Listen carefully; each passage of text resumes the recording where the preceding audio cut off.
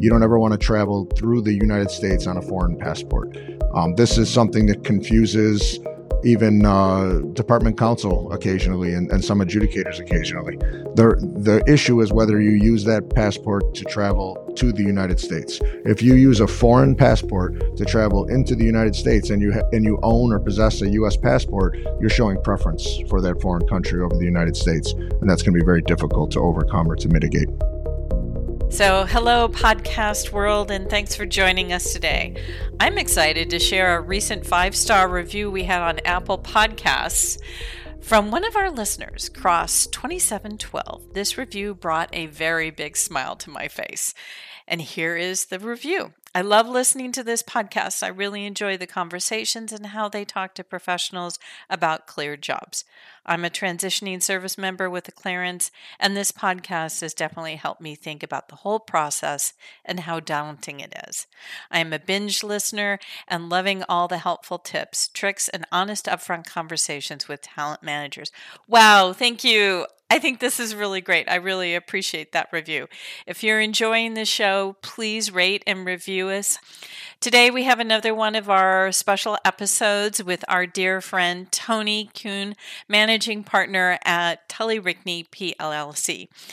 Tony is well-versed in many issues on security clearances, and today's episode is focusing on security clearance issues relating to foreign influence and foreign preference. Tony has lots of experience helping cleared personnel navigate security clearance suspensions and I can never say that. Security clearance, suspensions, and revocations. There we go. Appeals to the discharge review boards, boards for correction and military reviews, plus a lot more. And I just always love talking to you, Tony. Always a pleasure. You're a regular guest. It's good to have you back. So let's really dig into this because I just love hearing what you're talking about. So start walking us through security clearance adjudicative guidelines B and C. You got it. And thanks for having me back. Always a pleasure. So as many people know, there's 13 different adjudicative guidelines, and those guidelines are matched up to an individual's information to determine whether that individual should get a security clearance or whether it's consistent with national interest to grant that clearance. And two of the guidelines that often get lumped together and can sometimes be misunderstood are guidelines B and C. They both deal with foreign interaction, foreign contacts, things of that nature. But there's a way to differentiate between the two that I hope I can explain today that will make a little bit of sense for anybody who's watching this or listening to this. So for guideline B, that deals with foreign influence. And the question is whether your allegiance might be divided between the United States and China or Russia or another country. And guideline C deals with foreign preference. So instead of looking at whether your allegiance might be divided, what they're looking at here is whether there's a conflict of interest. So should the United States expect you to resolve a conflict of interest in favor of the United States over another country or vice versa? And that will be considered when they're looking at whether or not to grant the security clearance. So we'll talk about guideline B for a little bit, and then we'll talk about C, and then maybe talk about at least one case where both have come into play. So when you're dealing with guideline B, you're looking at an individual's foreign contacts, you're looking at their ties to foreign businesses, their ties to foreign property or foreign property interests, things like that. And the question is whether those things can be leveraged to manipulate an individual, to try to get an individual to provide classified information or to leak secrets because of their ties to those foreign properties, those foreign business interests, things of that nature, or whether an individual can even be pressured because they own so much property in another country or they have those strong business ties. Now, one of the questions that always comes up is, does it matter which country? And it does. Obviously, ties to Canada or ties to the UK or something like that aren't going to be as significant or as much of a concern as ties to China, Russia, countries in the Middle East.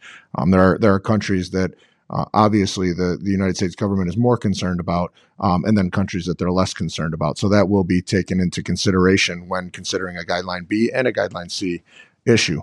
The nature of the relationship is important. So when you look at attempting to mitigate the concerns, you'll want to talk about the nature of the relationship. Is it a relationship that you have because you have a family tie to somebody and your contact with them isn't all that frequent? Is it a relationship that you have because it's a requirement of your job and you work for the United States government or something like that? Those are different types of mitigation that you could use. And again, under guideline B, you're trying to show that you can't be influenced. So that's where the foreign influence comes from. Nobody is influencing you. Now, that's important because when we look at guideline C, instead of looking at whether you can be influenced, they're looking at whether you prefer another country over the United States. So that's the big difference between guideline B and guideline C. And again, they get lumped together a lot. And I think even in decision letters, sometimes they get lumped together and they're very similar. And a lot of the mitigation is the same and a lot of the concerns are the same. But again, the question here is going to be, is an individual showing preference for another country over the United States? And one of the things that are going to be looked at is finances again, but just in a different context. So are you more financially invested in another country than you are in the United States? If so, then it might appear as though you prefer that country over the United States, and that you might resolve a conflict of interest in favor of that other country over the United States. And then another common question that we get under guideline C, if you were wondering whether this one fell under B or C, it tends to fall under C, is are you a dual citizen? So the reason that is relevant, and we get this question a lot, I'm sure you get this question a lot, are you a dual citizen? And if you are, should the government be concerned about that? Should they believe that you're going to resolve conflicts of interest in favor of the other country over the United States? And there's a lot of different questions that have to be answered to determine where they're going to come out on that. And one of the questions is, when were you granted citizenship? Was it before or after you gained your security clearance here in the United States? If it was after, then it's going to be difficult to mitigate that concern. And then another question is, why were you granted citizenship in that other country? Did you apply for citizenship after you got your security clearance because you wanted to go live in that other country? You want to vote in that other country? You want to do something in that other country? All of those would be a problem if you're attempting to keep your security clearance here in the United States. But if you gained citizenship because your parents passed citizenship down through their citizenship to a certain country, which happens in some circumstances, then it's less of a concern for the government. So the dual citizen question is always going to be there. Just to be clear, you can find a million different answers to the question on the internet. You don't have to renounce citizenship for another country to get a security clearance. That is not a requirement. What they're looking for is whether you express a willingness to renounce citizenship to that second country. And if you at least express a willingness to do so if necessary, then under most circumstances, depending on the country and depending on how you got citizenship, you can keep that dual citizenship and still get a security clearance as long as you have U.S. citizenship.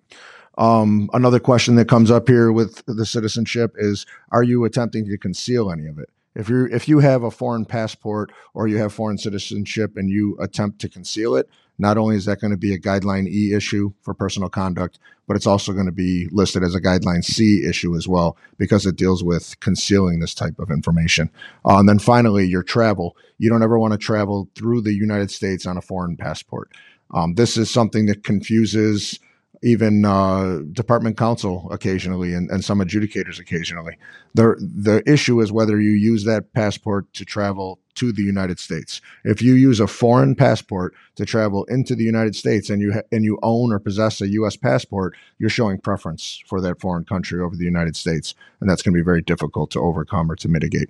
Always interesting to talk to you, and I know that we can go on, but let's move on to one of my next questions. So last year there were some reporting updates put into place that now require cleared contractors to report upfront to their FSO, international travel, finances, relationships, and more. You touched on that, but let's sort of, reiterate what those concerns on, and then we'll get to the really meaty thing that I know you want to talk about today. All right. So SEAD 3 deals with reporting requirements. And if you hold a security clearance, you should familiarize yourself. SEAD, and that is Security Executive Agent Directive number 3. So there's a SEAD 3, there's a SEAD 4, there's more than just SEAD 3, but you're focusing on SEAD 3. SEAD 3 deals with your reporting requirements, and some new requirements have been added for reporting foreign contact. Some of the rules used to be different. If you were a government employee, maybe you had to report things that you might not have had to report if you were a contractor. But that has all become stricter here over the past couple of years. So the change started in 2021 and then was kind of pushed back to 2022 when a new tool was implemented to track the many submissions for foreign travel. So now any cleared individual is required to first seek pre-approval for foreign travel. That might not have been a requirement in all cases before, but now that is a requirement. So you must go to your FSO, your security officer, and you must first seek approval for any type of foreign travel. And you're supposed to do this at least 10 days before your foreign travel. There are some forms you would have to fill out. You will have to provide the itinerary. You'll have to provide the timeline for your travel, the dates that you'll be leaving, the dates that you return, things of that nature. You'll have to provide passport information, and there are forms that are supposed to be completed. And there's now a tool that was created by DCSA that tracks that foreign travel and tracks these requests. And there's more than 1 million, security clearance holders across the country.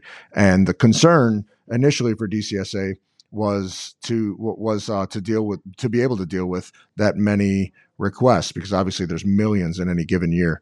So now they've created this new tool that was implemented in August of 2022 that allows the FSOs to then go in and input that information using those forms and using that information that's provided. And then there's also now a requirement for a debrief within 5 days of return from that foreign travel. Wow, things have really changed. I know that these are things have been in process for a while, but wow, big changes.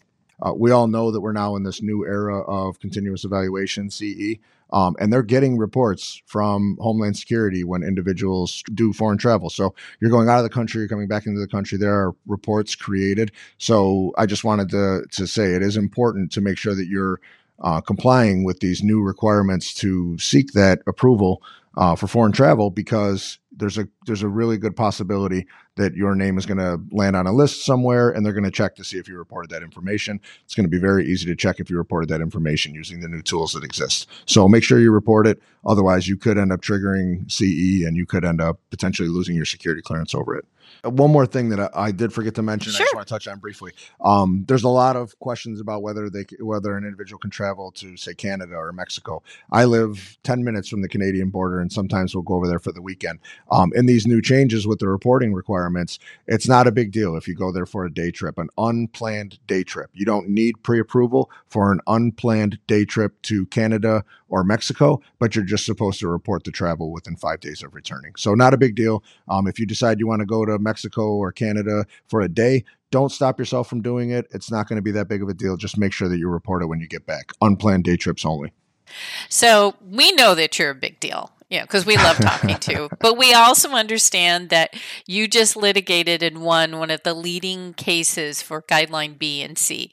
So why don't you take a deep dive into that case, because it touches on so many of the issues that you have been touching on in this conversation. Well, this was a case that dragged on quite a bit, and there were a lot of reasons for the government to be concerned. So this was a case. It's now been maybe a couple of years, but it's cited a lot in security clearance decisions, and it's cited a lot in written submissions, I'm sure. But this case involved an individual who was an officer for a foreign country in their military, and he came here to the United States at one point and went through a training and got kind of like a foreign exchange program, like we do with students. Well, in certain circumstances, we might do that with military personnel and other individuals that we're looking to train and work with from other countries. So this individual was on a program like that and worked with the U.S. military from the country that he came from, and did that just for a short period of time, maybe a couple of years, and then went back home and eventually retired from his country's military. And when he did that, he enjoyed his time so much here in the United States that he came back to the United States. And I should say this is a published opinion, so I'm not sharing any information that I shouldn't be sharing. But he came back here to the United States, and he brought his family with him. He's got a spouse and children, and they all came back to the United States. They relocated here permanently. So now you've got a retired military officer from another country who obviously held clearances in that country through their military. And he's now living in the United States, and he wants to go back to work on a project that he was on before he went back and then retired and came back to the United States. So he was able to get back onto that project in a limited capacity. There's certain types of clearances that are designed just for a specific project, and that's basically what he was doing. But it was time. He became a U.S. citizen. His spouse, children, all became U.S. citizens, and it was time for him to apply for a security clearance, not just for that project, but an actual security clearance. Well, imagine his surprise when he applied for the security clearance to continue working the project that he was working, but now doing it as a U.S. citizen, and he was denied. So he was allowed to work the project as a foreign national. He was allowed to work the project while waiting for citizenship. But then when he applied for his actual security clearance, which was required to do this job as a U.S. citizen, he was denied.